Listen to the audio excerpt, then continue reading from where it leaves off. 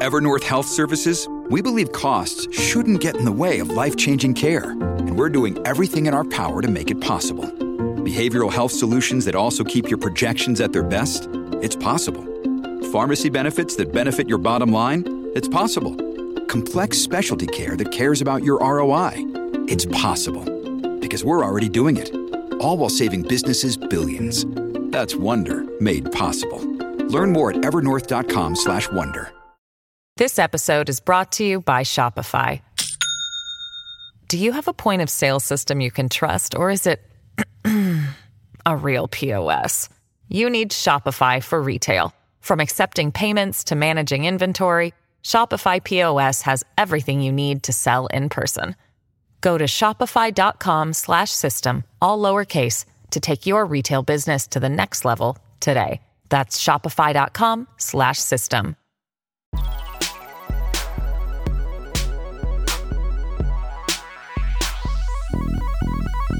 Hello and welcome to Oh God What Now for week 2 of Trustafug. I'm Dorian Linsky. For any new listeners joining the podcast, out of a mixture of curiosity and schadenfreude, we get together every week with a special guest to analyse the biggest stories in politics and milk them for cheap laughs. Glad you could join us. Today the news is so juicy that we're going to get stuck right in and postpone icebreaker chat about other stories until later in the episode. So let's quickly meet the members of our anti-growth coalition. Ian Dunt is a columnist for The Eye. Hi, Ian. Hello. Have you been suppressing growth this week? Yes, in almost every way. Ros Taylor is a writer and Podmaster's contributing editor. Hi, Ros. Hello. And our guest this week also joined us for the last Tory party conference in 2021. He was formerly Justice Secretary, MP for South West Hertfordshire, and he's currently a lawyer and columnist for The New Statesman. David Gork, welcome back. Hello, good to be back. I hope we have enough to talk about. I think we will. Good. Liz Truss has just delivered her conference speech, so we'll be talking about that and why this year's conference felt a little like a ghost town. Then we'll try to make sense of Trussonomics. Does she have a mandate for such a radical platform, and can she even explain it? And in the extra bit for Patreon backers, from the ladies not for turning to the European Super League implosion, we'll look at U-turns and ask why they're considered so toxic. First this week, the Tory conference began with a whimper as polls put Labour up to 33 points ahead, 38 points in the red wall, according to Redfield Wilton. Then Kwasi Kwarteng announced that he was dropping his catastrophically unpopular plan to axe the top rate of income tax, a U-turn that the worst person in Britain, Suella Braverman, blamed on a coup. We get it, Kwarteng said, but do they?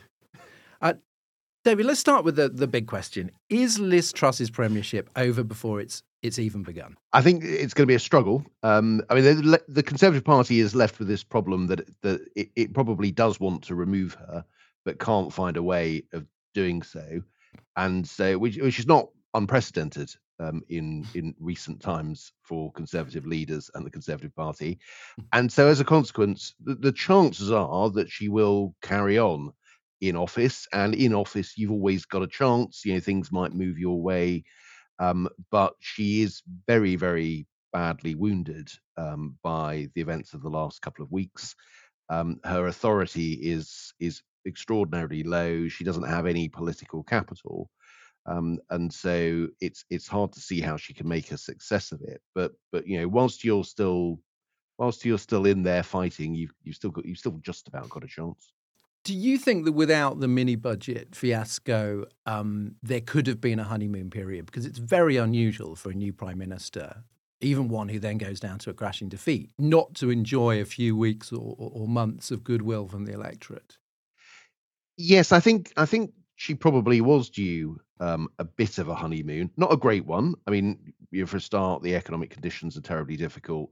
The way she came to office wasn't that emphatic. But I can remember talking to Conservative MPs on the Wednesday evening after she took over. Conservative MPs, by the way, who were not her natural supporters. And there was a sense of, we want to rally round. This is the leader that we've got, which is the only leader we're going to have before the next general election. And let's make the best of it. Her first Prime Minister's Questions performance was seen as being above expectations. Then on Thursday, you had the energy price freeze, and that would, in normal circumstances, of course, been huge news and a popular measure and a sort of sense of, here's the government coming in to help us. And, it might have reminded people of COVID and furloughing and the support there. But of course, that for obvious reasons, that didn't get any news coverage at all on the evening. And then say that really the first point at which she has made an impression as Prime Minister has been the mini budget and everything around that. And that is a sort of terrible, terrible start. So just quickly, you said the only leader that they're likely to have for the next election. There's already obviously rumblings of a leadership challenge, although apparently no idea about, who would replace her, which is a familiar problem. Do you think are you saying that that's just nonsense and that there's no realistic way that they could change leaders again this side of an election? I think it's difficult. I was more in my comment there. I was more thinking about what this was the mood in September the 7th, I think it was. Now, of course, things have got so desperate that people are testing that hypothesis.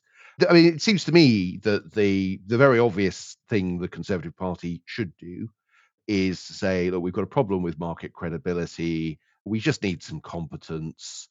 Everything that Rishi Sunak was saying about Liz Truss's plan over the summer turned out to be correct.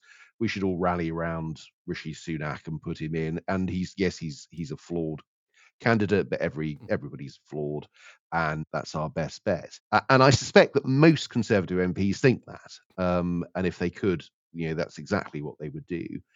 But right. You don't need, a majority is not good enough. You've got to have an absolutely overwhelming majority, because, other people will go, well, if there's going to be a leadership election, then, why should I stand aside for Rishi Sunak?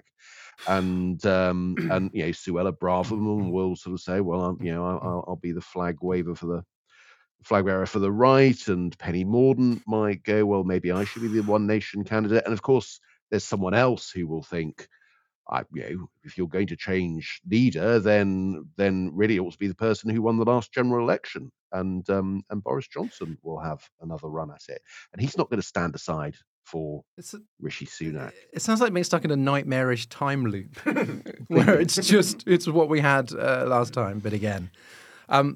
Ian, it's been said that Truss combines the humility of Boris Johnson with the charisma of Theresa May.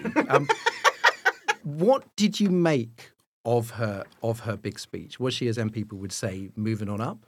No, it was shit. And I think what happens is that because we all think, and I mean by all, I mean literally everyone, thinks very little of her and her presentational abilities and her communication abilities, that there's a real kind of pent-up desire to be like, oh, it wasn't as bad as I thought. Because you go into it thinking it's going to be the worst thing in the world. And so they were like, oh, it's not that bad. And you just look at it and you think, like, if this was any other politician, you just say that was a fucking terrible speech. Like, really, really bad. And that's what it was. And that's not just presentational, although it is worth repeating that, again, presentationally, I mean, she's certainly the worst MP. I mean, arguably that too, in my lifetime. You know my feelings on this. There's another one. She's really very, very bad just at the basics of speaking, let alone communicating in terms of the content of the speech, just the endless fucking barrage of platitudes, the complete absence of an intellectual presence, and then the tempo of her speech. She just can't land on a line to give a speech. She doesn't know when people to applaud. So it was bad. She has a curiously annoying sort of little smile, which one of my Twitter followers said was like when her granddaughter gave her a picture. There's a little pleased smile in between the lines. Oh, that's interesting. See, recently I've been thinking about those smiles. So you think about it for Patel, who I think can't help it. I saw a video because of the origin story thing we're doing of George Bush the other day. And I remembered George Bush's smile and I thought, actually, George Bush probably could help it. And he really was kind of smiling the whole time when he was saying all this fucking dreadful stuff. She, I think, probably could. But then, to be honest, all of her facial expressions are quite disturbing because she has about 8 or 9 that she cycled through during the speech today. And every one of them, whether they're happy or serious or hectoring or grim, they're all pretty bad. See, all of that I think would be forgivable, just like Gordon Brown wasn't particularly charismatic and get over it, if there was intellectual substance behind all of it. And like the truth is, you see people coming out there going, at least we've got a clear-cut battle of ideas now. It's like, no, we don't. She doesn't understand Thatcherism or Reaganism or laissez-faire. I don't see it. Like I don't really get that there's a coherent argument there apart from tax cuts are good. Well, we're going to discuss that in part 2 where we talk about Trussonomics. I did want to bring up, and I'm going to quote this, the idea of the anti-growth coalition, which includes Labour, the Lib Dems, the SNP, the militant unions, the vested interests dressed up as think tanks, not the IA, that's a good one, the talking heads, the Brexit deniers, Extinction Rebellion, They taxi from North London townhouses to the BBC studio to dismiss anybody challenging the status quo. From broadcast to podcast, easy now, they peddle the same answers. It's always more taxes, more regulation, and more meddling. Now, I was thinking here of Thatcher and the enemy within, which is how she described the miners' union. And I thought, well, the advantage of that was that it was a small part of the population. What this seems like is an enemy within, which is well over half of the population. And that seemed to me a strange sort of strategy to say that the enemy is all of these people. Yeah, I mean, it would be, but I don't think she's going to talk about these guys much more again. Because they won't have any purchase. Like, can you imagine anyone in any pub anywhere going on about the anti-growth coalition? No, you can't. Dead phrase, isn't it? This is totally unmemorable. I can't believe that she thought that would resonate. You get what she's going for, because she's going for the same shit that Theresa May and Boris Johnson did, and they don't actually. But we know who she's talking. She's talking about us, basically. And people like her. I mean, I get it. It's like they've tried it. You raise a sort of imaginary enemy and use that to conceal your own ineptitude that got you into the situation that you're in. You can see what she's trying to do and why she's doing it, but it's just even there. Forming the words and what kind of thing would find purchase in the public imagination. She's just too inept to really make it work. Kwasi Kwarteng gave a speech on Monday where he just seems to have sort of generic sort of Etonian vibes to me. There's not a certain sort of arrogance, a certain impatience with you for not getting how clever he is. It was neither. The very, very muted response to that. Do you think that he is going to be sacrificed in the near future, or is Truss wedded to him because her entire message really is economics? And therefore, if you get rid of your Chancellor, you're sort of cutting off an arm. Yes, but eventually she'll do it just because that will be the last thing to do before you yourself have to go. It's like the blood sacrifice. You would cut off your arm, if, for example, if you were trapped under a rock, like in that film. Like in 27 hours or whatever it was. Yeah, exactly. It's just like, or like those old, the king and his favourite, and then eventually the parliament's like, you're going to have to hand over your favourite and we're going to kill him. And they don't want to, usually because they're sleeping together or because they're friends. And then they do, because it's the way to save themselves. Right. And I think that's where she's going to end up. By the way, for the record, he is a perfectly smart guy. I might not agree with the stuff. He's a perfectly smart guy. I think the thing that you're seeing with him now is the emotional response to just a nation-level drubbing on a daily basis, and that kind of background fear in your head of, oh God, am I going to be remembered as, the person who didn't even get to do a budget before crashing the economy? I wouldn't, to be fair to the guy, I would not enjoy that. No, that's gonna start. Yeah, I would not enjoy not just the nation, but the international financial markets, major institutions. Like that would be like a rough week for me. Ros, before the U-turn, Michael Gove popped up, called the top rate cut not conservative, attacked Truss's obsession with grammar schools, warned against a real-time cut in benefits. Do you think he was doing that in the confidence that he was speaking for a lot of Tory MPs? Yeah, certainly quite a lot. But what the hell did he expect? This is what I find extraordinary. This party is not the Conservative Party that won elections in 2015 or 2017 or even 2019 when Johnson won. To suddenly realise that you have yanked your party away from the values and the institutions that help to define it shows a certain naivety when you've been in government all that time. There is really not much, if anything, left of the kind of one nation conservatism that is really what he's talking about here, and which Cameron liked to pride himself on trying to personify. You saw this in the sort of tone of the speech today. There was no attempt at inspiring unity, which I was expecting. We're all in this together. We can all get through this together. There are individuals, and they will start businesses, and that growth will lead us out of the mess we're in. There was absolutely, given the focus during the morning period that we just had on the country being united, on coming together, there was none of that today. Well, it's strange, isn't it?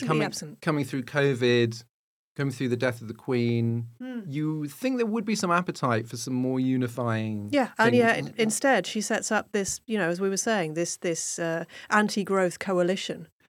We predicted that Truss's cabinet choices, I mean, not just us, a lot of people said this, left a lot of disgruntled MPs on the back benches, not just Rishi Sunak supporters. There are rumblings now about opposing fracking. Even Penny Mordaunt and Lord Frost agree on raising benefits in line with inflation. Jake Berry, the leader of the House, has been talking about removing the whip from rebels, which obviously, as David will know, Boris Johnson famously did over Brexit. But, I mean, it seems like they would have to remove the whip from an awful lot of MPs. Are some of these policies already dead? I don't think that's a strategy that will work. I think what we'll see is a gradual erosion. Well, I mean, it's already started, but even erosion of her authority as more and more MPs rebel. And the more rebel, the more feel enabled to rebel because there's strength in those numbers. They've seen that she'll cave because she's already done it over 45p, and they know that she will have to do so again. And what have they got to lose? When they're looking at these massive Labour leads in the polls and they're seeing, 33-point leads, they're thinking, well, we're screwed at the next election, so I might as well rebel now. There's no benefit to staying on board with this project when this project is falling apart and so unpopular in the country. David, you were up at the conference doing an event on Monday, correct? I was, yes. I was doing I was doing an event for the European movement with Michael Heseltine. Quite possibly the people there weren't necessarily representative of the membership as a whole, but yes, that's what I was doing. Well, you've been to a fair few conferences. The hall during Liz Truss's speech seemed uproarious and packed. During some of the other speeches, a little emptier and sleepier. How did this one seem to you, both when you were there and sort of watching on TV? Is it an unusually subdued conference? Are there an unusual number of MPs just not showing up? Yes, I think that is true, and this is more from talking to MPs who are there and who have not been there, as opposed to my experience on Monday. But yeah, I mean, I know of MPs who pulled out over the weekend. They were going to go up but couldn't face it, and with the knowledge that if you're there and you're wandering around the conference centre, there are loads of cameras, and you're going to get doorstepped, and you're going to be asked, "What do you think about X, Y, Z?" And they didn't want to be on camera to do any of that, and that really is quite striking. There were a fair few MPs this morning. I was watching it on television, and they've got not just the cabinet there, so that was something. But yeah, look, I mean, this is a party that is deeply demoralised. They don't have a clear agenda, and they don't have a leader that the country trusts and who they trust in terms of judgment. And the Tories are polling in the mid-20s, and there's these quite startling. This happened with startling rapidity. There was a poll that came out today which showed that Labour was ahead by over 10 points in rural areas, which is just extraordinary. So, I mean, this seems like there are things that could take it even lower over the winter. I mean, like, how bad could it get, do you think? It could get very bad. Don't ask that question like you're not enjoying it, Dorian. Dorian, so no, and expand at length on just how awful. I did not. I could have used the phrase extinction level event, and I did not. So I'm open question. Well, okay, let's do the let's sort of step back for a moment and say at the moment opinion polls are likely to reflect, if you like, a referendum on the government, and in that sense, the fact that they're getting sort of like 20 to 25% is remarkably good. But when it comes to the general election, it'll be a choice between two options, right? And that will move things along and will help them. And I don't think the Conservatives are up against the Labour Party of the electoral appeal that Tony Blair offered in 1997. But I'm also reminded of that era in that this hasn't quite been Black Wednesday and our ejection from the ERM, but it's felt a bit like it, and a sense of a government that's lost economic control and lost the confidence of the markets and been humiliated. But the difference is that after the ERM, we then had lower interest rates and a strongly growing economy, and things actually brightened up. And the Conservatives got remarkably little credit for it, maybe because their favoured policy had been blown out of the water. But the economic conditions were quite good in 1997. The reality is the next couple of years are likely to be very, very choppy. We've already got a cost of living crisis with energy prices. Now add on the fact that people are going to be worried about their mortgage payments, several £100 a month in many cases. So that is going to feel pretty ropey. Now, look, in the end, there is still a sort of sizable centre-right, right-wing vote out there, and I don't think the Conservatives are heading towards sort of extinction level results. Sorry to disappoint, right. but they are they are at the moment on a trajectory to have a very, very heavy defeat. Yeah. Ian, Wen Kwarteng's whole mini budget, which is now, I notice, being just referred to as a budget, was polled recently. Individual policies were popular, all of them apart from the top rate cut and lifting the cap on bankers' bonuses. Because voters do like paying less tax on the whole. Is this, do you think, the Tory version of Labour's 2019 manifesto, that the components are popular, but the overall message is disastrous? Because that's it's a curious thing, because you can point to that and people like that. And yet when you put it all together, it bombs. Well, partly it was the reaction, right, from the markets rather than the content itself.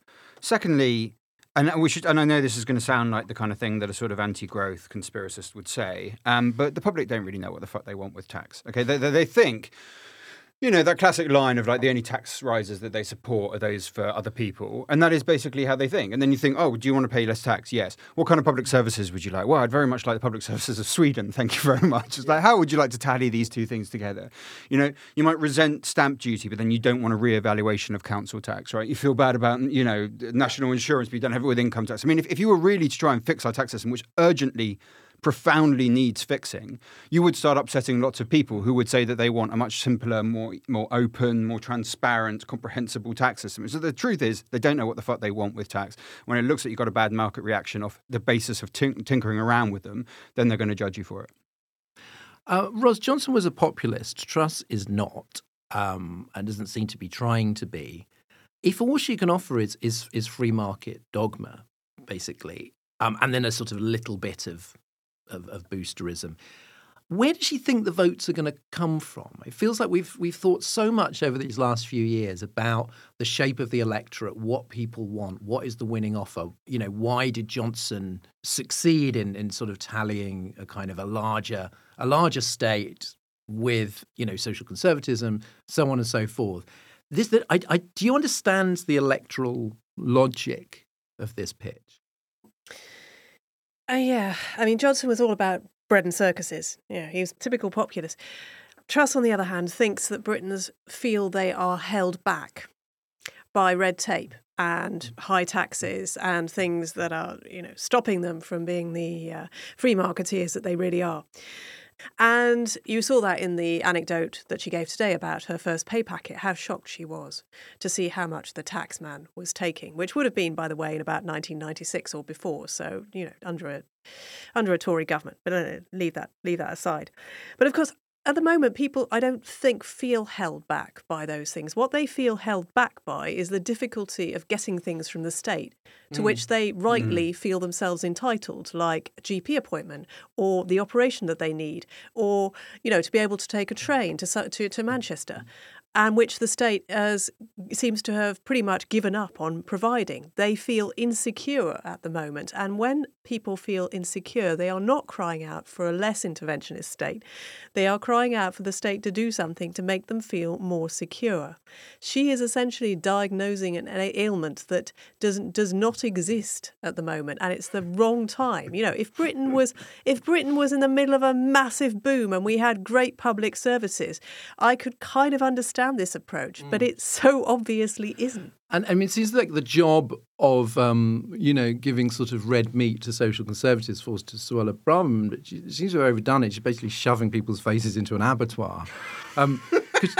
She seems to hate everyone, like immigrants, lawyers, the poor. Like there's an extraordinary event with Chopper. I've forgotten his real name. Christopher Hope. Christopher Hope, thank you. And it was like, is there anything that she doesn't hate? And so would you say that she's perhaps overshot on that front? Well, Priti Patel is a hard act to follow.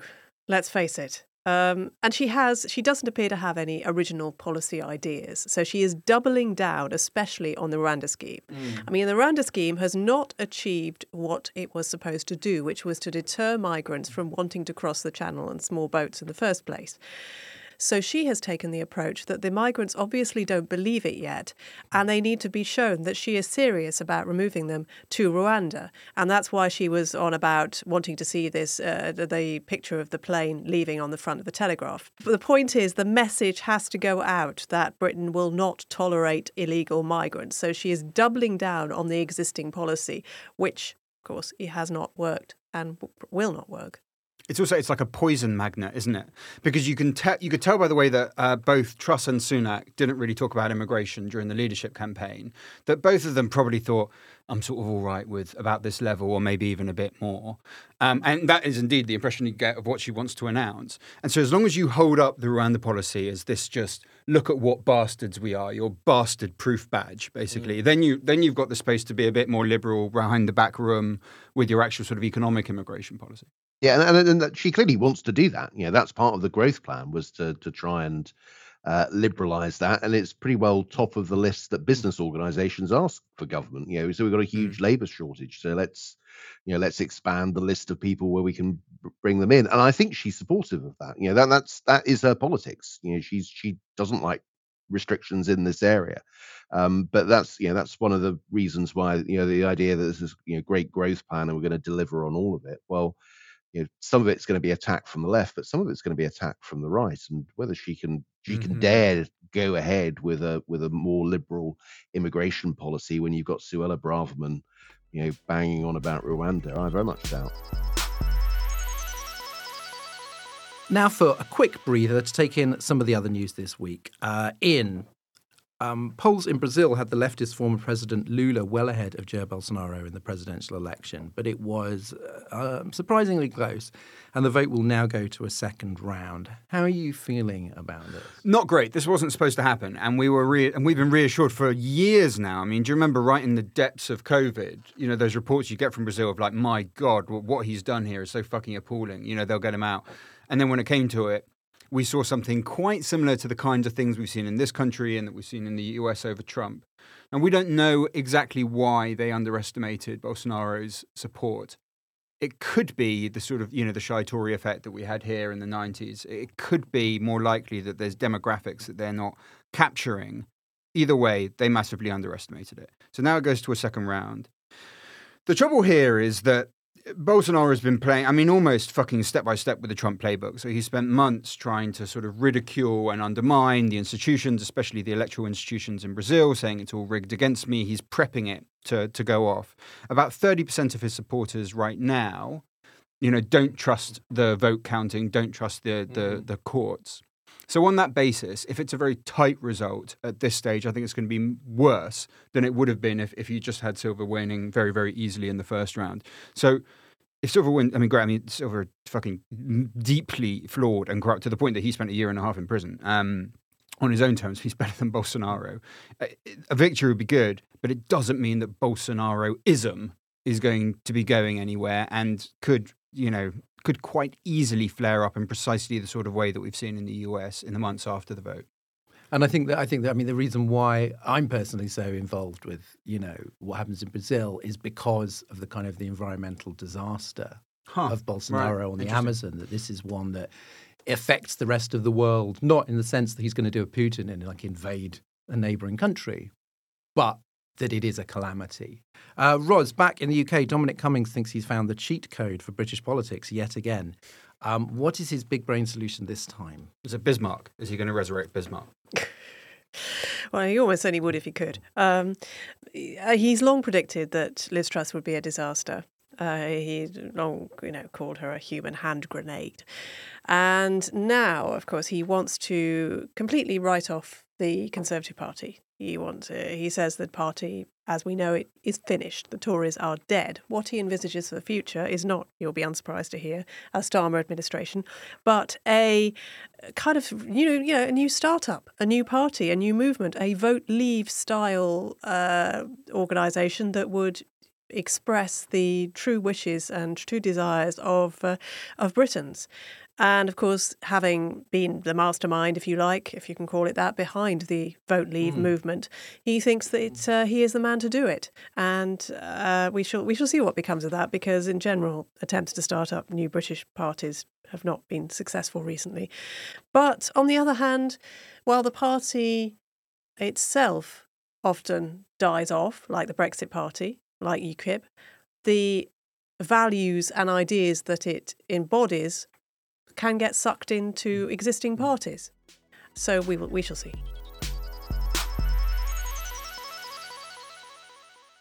This episode is brought to you by Shopify. Do you have a point of sale system you can trust, or is it a real POS?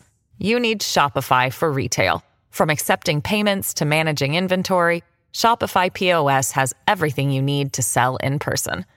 Go to shopify.com/system, all lowercase, to take your retail business to the next level today. That's shopify.com/system.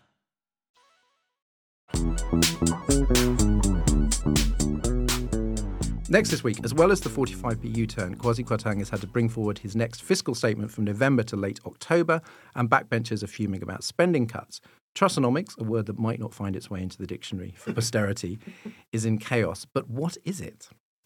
Ian, let's start. Growth. Truss is very into growth. Growth. Unlike us, we fucking hate growth. We've been conspiring against growth for years now. Fucking growth. But she did as a riff on Tony Blair's education. Well, actually, Starmer did the riff, right? And then she nicked it off him. Or maybe never heard a speech in the first place. But he did the growth thing, which in and of itself was not a very clever thing to say. And now it's twice as not clever. But I was thinking that even in Dragon's Den, the contestants have to provide these sort of figures and projections, and they get very sternly asked, like, and what's your projection for the fourth quarter of year 2? That was amazing. I haven't watched it for a while, so I don't have Duncan Bannatyne still on it. I never want to hear that voice again. It's kind of like angry Scottish fisherman. It's Duncan Bannatyne.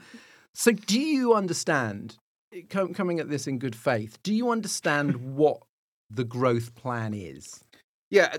Oh, you haven't been listening. The growth plan is to cut taxes. Then step 2. Right. No, that's you don't need that. You just need to cut taxes. So I suppose it's like, because you could have cutting taxes could quite legitimately be part of a growth plan, if you were to sort of target it correctly and blah, blah, blah. But it's not like growth doesn't just happen because of fucking taxes. I mean, that also happens, because you have, I know this is also a reprehensible thing to say, but access to other markets, or because your economy is going at full steam, people want to be involved in it, or, there's opportunities, or, there's stability that means that you can invest while thinking, well, actually, this is a safe environment to be investing in. Something that we haven't really had in this sort of bizarre cycle of 2.5-year administrations that we're stuck in. Big infrastructure projects, part of that? Yeah, I mean, sure. Well, that's actually the one sort of sole victory that we've had recently. It's the opening of 1 or 2 big infrastructure projects. So, I mean, it is not just about let's cut taxes. And I don't think nobody seriously thinks that it is. And that includes the theorists that they're talking about. Because I'm wondering about this, because it seems like a bad idea, but then I've got my, lefty biases. So I'm thinking, is there part of you just thinks, what, this might work, even if you oppose it for all these other reasons. Okay, so let's say this thing formally, that if you cut taxes, you are going to increase demand, right? I mean, that's just the classic, this is the reason that we, would increase interest rates or whatever. You've got more money sploshing around, people have more to spend, and so you're going to help stave off a recession that would be coming. Except, of course, that the knock-on effects of this has been so pernicious for people's financial situation that sort of might neutralize itself. But you have to think about, what is the economy that you're actually trying to build? I mean, it would be much more interesting to pass on to David, who has experience of the Treasury. But there's lots of criticism, for instance, around, the Treasury's approach to spatial investment. And do we have this sort of bias towards London? Because your existing cost-benefits analysis will always bias towards it. And in fact, you can improve the economy by addressing that spatial issue. That's the kind of challenge to Treasury orthodoxy that people have been asking, admittedly from a centre-left, but not exclusively a centre-left perspective, that could provide you with something that would look like a long-term plan for growth. Just sitting there and going, without anyone checking it, we're going to cut all the taxes, doesn't seem to me to be a particularly creditable example. Yeah, David, you were at the Treasury under David Cameron for 7 years in various roles. Now you've got the sort of current Conservative government. accusing this period of managed decline in a fool's paradise. How does that? Do you feel wounded? I don't feel flattered. Let's put it that way. I mean, I don't think it's sort of great that the whole period has been wiped off. I mean, I would argue if you look at our recent economic history, we've got sort of three periods. We've got the global financial crisis. Obviously, the economy shrunk a long way, but was quite badly damaged, and growth struggled for a period after that. We then had a period from about 2012 to 2016, where in fact the UK economy was growing as fast as any major developed economy in the world. Then something happened in 2016, and we had quite a lot of uncertainty, and then we sort of muddled through for a long time with low, disappointing growth. So I'd sort of like to sort of defend. Nobody else does this, but I'd like to defend that sort of period. There was a period where the UK looked as if it was not spectacular growth, but internationally up there. And also this idea that growth is suddenly a new idea that no previous government of any description, the idea that Gordon Brown and Tony Blair weren't worried about growth, and David Cameron and George Osborne weren't worried about growth. I think we have had a period of time where growth has been downgraded as a political objective. Sovereignty has counted more, control of immigration has counted more. And in that sense, I sort of welcome the move towards talking about growth. I think that is the right question. That is what government should be trying to address. But I think it's just too simplistic to think, if you just cut taxes, all taxes, and if you deregulate, that's suddenly going to have a transformative effect. And I think the government is on to have a slightly embarrassing moment when the OBR comes forward with its next growth forecasts, because probably those growth forecasts will be downgraded, in part because of international conditions, but in part because interest rates are higher than they would otherwise be, and that is a consequence of the mini budget. And also the OBR will probably be fairly brutal in saying that they have not revised up any projections for growth as a consequence of the growth plan, because that's what they always do. They're quite cautious about this, and just sort of issuing a press release doesn't get you a sort of extra 0.5% of GDP, and that will be quoted back, in interviews in future. Chancellor, Prime Minister, the OBR is saying this isn't going to make any difference at all. Liz Truss did your job after you left. Yeah, Treasury, she was my Chief Secretary to the Treasury. What was your impression then? Was it that she was harbouring a deep resentment for Treasury orthodoxy at that point, or has all this rhetoric come as sort of a shock to you afterwards? Yeah, I mean, it wasn't that obvious at that point, but remember what her job was controlling public spending. And the Treasury orthodoxy is in favour of controlling public spending. So in that sense, the specific job that she had, she was quite aligned with the Treasury.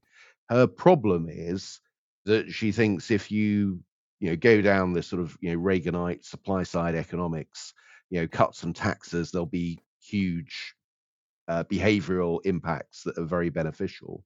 Or if you deregulate, then that will free up enterprise and do all sorts of things. Now that the Treasury tends to be more sceptical. I mean, they'll share her views on, for example, planning reform, and I think they're right to, in terms of there is some opportunity in terms of reforming planning. But again, the Treasury much more cautious. They're not going to sort of believe their own hype. Just do these good policies, and immediately you have benefits. They've got experience of the economy, and they know that pulling a lever doesn't immediately result in the benefits that you hope for. This has been called an IEA sort of government, possibly by me just now. How popular do you think that this sort of quite extreme free market conservatism is within the party, especially I suppose with the 2019 intake? Like how much appetite is there for what Truss and Kwarteng are doing? There's always going to be an element of the party that's an audience for this and enthusiastic about it. But I would have thought many, if not most, 2019 Red Wall MPs, to use the shorthand, they know where their votes came from, and this is partly about a realignment of British politics and a move towards the politics of culture, not the politics of economics. Now, I'd rather have the politics of economics, not culture. But Liz does appear to be trying to reverse that realignment that worked very nicely for the Conservatives in 2019. And to come back to your point of where does she think she's going to build that coalition of support? I mean, unless you are delivering sort of spectacularly better growth than anyone can believe that the Labour Party will deliver, it's hard to see how that's going to work. Ros, I think you brought some attention to this chart by the FT that shows that on economics, not thankfully on culture and social issues, Truss is further to the right than even Bolsonaro or Giorgia Meloni. So really kind of out on a limb there. Now you've got the ironically appointed Levelling Up Secretary, Simon Clarke. He was the one that said we've all been living in a fool's paradise, and that the government will have to trim the fat, which means sort of more austerity. I mean, firstly, how much more is there to cut after the austerity of the previous decade? And is there any political room for this? There isn't much more to cut at all, if anything. The idea that austerity went away is odd because we didn't see a big rebound in public spending under Johnson, except, of course, that was necessary due to COVID, the furlough schemes, the spending on the NHS. But in no way was austerity reversed. Councils did not see a sudden surge in their funding. Education did not see a surge in its funding. And, of course, inflation makes it even harder to cut stuff further than it would otherwise have been. And this comes back to the point we were making earlier about populism and how Truss thinks she can push this through. I think the explanation that I can see for this is that Truss simply doesn't see the need for a mandate for her policies. You saw that when she was talking over the weekend to Laura Kuenssberg, when Kuenssberg asked her, what mandate have you got to do all this? And she didn't appear to understand the question. And the reasoning behind that, I think, is because as someone who believes in a very, very small as possible state, and believes that government should always get out of people's way, she sincerely thinks that getting out of people's way, in the classic Reaganite formulation, is her mandate to deliver, because she fervently believes that people left to themselves are the best judges of what they should be doing. Well, we had Luke Trill from More in Common on recently, and he kept talking about something that came out of focus groups, this phrase "shambles Britain," which refers to this sense that things aren't working and you can't get appointments and you can't get your passport, Broken etc., Britain, etc. yeah. And I thought that this is a thing that I think people care very much about. And it's not necessarily about, if only the government would get out of the way. It's like, if only I could basically get these basic services that I want. But I want to come to you, David, on that point. During Truss's speech, Greenpeace protester held up a speech saying, who voted for this? The answer being, of course, literally nobody outside the party membership. Now, we know that under the British system, a new party leader becomes PM. They don't have to go to the country. So they sort of inherit a mandate. But has she broached the limits of how much you can change and still claim that mandate? I think it's a political problem, not a constitutional problem, and I think we should sort of view it in that light. And by departing quite a long way from what Boris Johnson was doing, I think she is running into the sort of political limits, and it makes it, for example, that much harder to get legislation through the House of Commons. MPs are much less likely to sort of follow her. They view her as having less authority, and opponents or potential opponents are sort of quicker to pounce. I mean, it's been really interesting to watch Nadine Dorries' comments this week. Very quick to say, well, you're going to have a mandate for that, and that's not right. So I think, although constitutionally, if she's got the command of the confidence of the House of Commons, she's entitled to do that, and she can kind of make an argument that, well, look, the British people elected a Conservative majority, and I am the leader of the Conservative Party, and circumstances perhaps have changed since 2019. We've had COVID, we've had Ukraine. The reality is that it makes it much, much harder for her politically to do things, and MPs are emboldened. Political finesse and skill and subtlety and recognition of the sort of limits of her powers and capabilities would mean that she would be avoiding some of these problems where she's making it as much of an issue as she has. Ian, we're going to discuss U-turns later and probably talk a little bit more about this 45p U-turn. Kwasi Kwarteng is very annoyed that people say that he cost the Bank of England £65 billion. Is he right to be annoyed? Is that figure inaccurate? Can you just sort of briefly explain what the bank had to do? Yeah, the figure is inaccurate, but he's not right to be annoyed about it. The figure was just the top limit of what they'd be willing to spend. They're not having to spend anything like that much to do this. And there's a certain degree of calm there. I mean, however, there was concern. I mean, the concern seems to be dying down, but over the weekend, sort of in the pages of the FT, there was quite a lot of concern of what would happen at the cliff edge of the 2-week period that they were buying these bonds. And we don't know what's going to happen then. So it's possible that we'll end up spending that much. But that was just basically how much they were prepared to spend, not how much they've actually spent. The reason he doesn't get to be cross about it is because his own prime minister was on the airwaves the sort of days beforehand, banging on and on about, how you're going to only ever spend 2,500, maximum on energy, when she knew that that wasn't the case, forcing companies like British Gas to put out corrections to her. Sort of like, well, you do have to get all of your shit together before you start judging people on a slip of the tongue about numbers, and he certainly hasn't done that. Ros, let's look at Labour. They're ahead on economic competence as well as everything else, I think.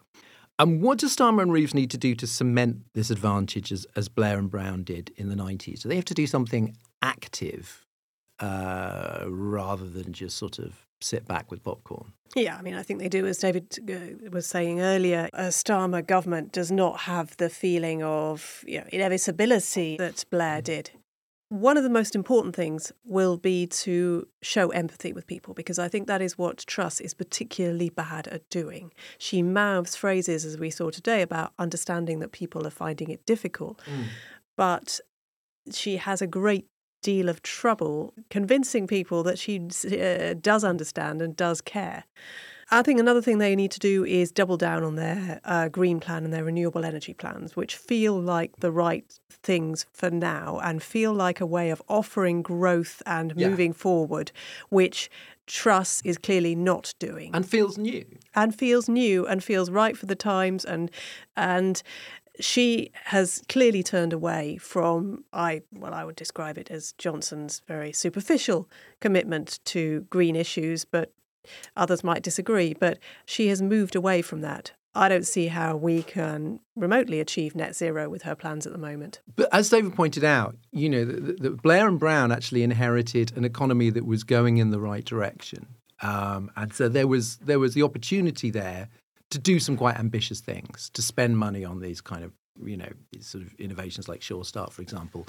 Are Starmer and Reeves going to be thinking, suddenly having to kind of scratch things off the kind of manifesto whiteboard because the economy just won't sustain what they want to do?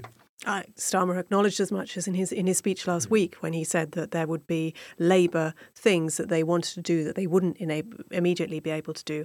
I think the most important priority will be to sort out the crisis in the NHS. Turning things around does take time. And again, renewables, I think a big insulation programme would be something else that they would also want to put their efforts into. No, they won't be able to do anything. But on the other hand, such has been the incompetence of this government that an air of competence and control will, I think, go a long way. And I mean, in better economic times, right, Brown kept the purse strings pretty tight in the first term of New Labour. It was only after that first re-election that they actually started to spend a bit more. So it's not unusual that Labour governments come into power going, we promise you we're going to keep control of the money. And then once they've established that, they start doing a bit more. Finally, David, to wrap up this section, be honest, do you see yourself voting for this version of the Tory party if it remains like this at the next election? Well, at the last general election, I was in such a sort of quandary as to who to vote for that I resolved this problem by running myself. And then I had someone to vote for. So I'm not. That's a lot of That's effort. not currently my plan. But at the moment, I sometimes wonder if I'm going to have to go to those lengths again. Could you see yourself voting Labour? I can't see me voting Labour. I've got quite a lot of time for Keir Starmer as an individual, and what worries me. Sorry, this is opening up a much bigger sort of conversation. Is essentially that the the liberal centre right, which is what I believe in, is just not represented anywhere. And I think that is not to the country's advantage. And how that's resolved is a matter for another day. So I remain politically homeless.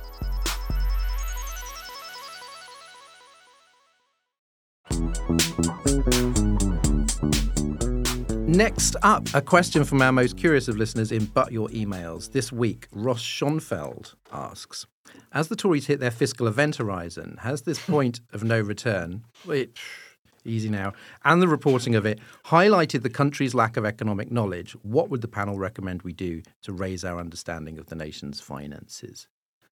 I don't know whether he's talking about what he means by our country's lack of economic knowledge. I mean, what do you think of the coverage of this? Has it been accurate, illuminating?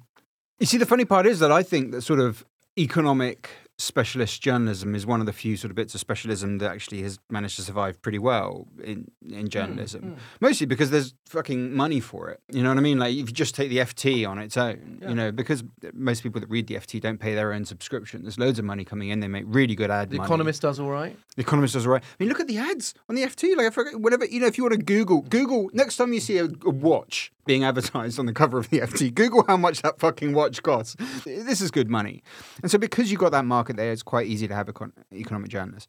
I do think there's a bit of an issue with the gap between the sort of professional coverage that you get in journalism of this type and the sort of consumer coverage that you get in journalism of this type that isn't really properly addressed. So I'd say bonds are explained. I've seen them explained pretty well this week. You notice that everyone gave up when it came to the Bank of England intervention because what they needed to get into with the pension funds was basically like the repo market and stuff like that. And the repo market is. I spent 2 days of my life when I was writing the last book talking with economists, being, please explain it to me again. That's probably why it came out that basically they were shoveling £65 million in banknotes down a well. Because that was like that makes sense. Ros, what's been your impression? I mean, very few people understand how gilts and things like that work. So it's very hard to make that connection between what is happening in the markets and what the Bank of England is doing, interest rates aside, and, for example, what's happening to your savings and what's happening to your pension. And I think that's a gulf in understanding, which is hard. I mean, one of the biggest things about economics is such a massive, massive subject, and there are individual finances, and there is the government's finances, there is the nation's finances, not the same thing, or everything that we call macroeconomics as opposed to microeconomics, and then there's a city, which is yet another thing again that is very complex, and they all operate very differently, and that they're all interconnected, and most people have no idea exactly how. I mean, if this is a question about what can I do to sort of bone up a bit. And this speaks to what we were saying earlier about financial journalism. A lot of it is very good, but almost all of it is behind paywalls, and that is a problem. Yes. I mean, the Economist costs $6.99 off the shelf. That is not cheap. And the subscription is also very expensive. If you can get it from your local library and read it, by all means do so, because I think reading The Economist is incredibly helpful to understand how to think about economics in a way you may not have done so before, even if you disagree with a lot of the conclusions. I often do. There's a good book called Macroeconomics, which doesn't sound promising, but it's good, by a guy called Gregory Mankiw, and that is available as a PDF, as a download. So you could download that onto your Kindle if you want to, and that gives you a sense, an idea of how, as I say, the government's, the nation's finances and how that works. David, as someone with like years of Treasury experience, I mean, did you feel that the gist was being conveyed, that the right details were being brought to bear, that it was being understood? Not as much as you would like, but I mean that's the case with not just economics, but kind of all public policy areas that you'd find that frustration. I suppose I slightly take issue with the premise of the question here in a way, because what has happened. Yeah, people don't necessarily understand the details of gilts and bonds and how they work and what have you. But in a way, this is really quite a simple story that the government sort of took too many risks. It kind of, I mean, there's fiscal conservatives are often criticized for sort of saying, it's like a household and you've got to live within your means and it's more complicated than that. And it is more complicated than that. But every now and again, it is a bit like a household where, if you borrow more money than you can reasonably manage, there is a reaction. Somebody is unhappy, which is why it's so politically damaging for the government, because people can see what's happened. No time for Under the Radar this week. Sorry, that is the show. Thanks to Ros. Thank you. Ian. Thank you. And our guest, David Gork. Thank you. And thanks to you for listening. We've got some big news ahead of us for the podcast. You'll be hearing about it very soon. Meanwhile, stay tuned for the extra bit exclusively for Patreon backers. After our theme song, Demon is a Monster by Corner Shop, and a thank you to some of our brilliant and loyal supporters. Hello from me to Mike Smith, Jim Whitby, Thomas Gonzalez, David E. Curran, Nick Magill, Graham Clark, Damien Fenton, Sophie and Ian Trinder, Kieran Daniela and Christian DeFeo. Hello, and a big thank you from me to Nathan Vale, James Winfield, Adam Barnett, Lisa Wakeman, Ben Eggleston, Helen Glanville, Craig Friswell, Andy Gibson, Nigel Bunyan, Stephen Rayner, and Stewie Lee. And finally, thanks from me to Alan Catlin, Tom Hunt, Ed Nichols, Matt Hughes, Kola Balagun, Moni Petrov, Adrian Falar, Paul Dockery, Joanna Malt, James Nicholson. Take care, see you soon. Oh God, What Now was presented by Dorian Linsky with Ros Taylor and Ian Dunt. Audio production is from me, Robin Lieber, and the producers are Alex Rees, Jacob Archbold and Yelena Sofronevich, with assistant production from Kasia Tomaszewicz. Lead producer is Jacob Jarvis, group editor is Andrew Harrison, and Oh God, What Now is a Podmasters production.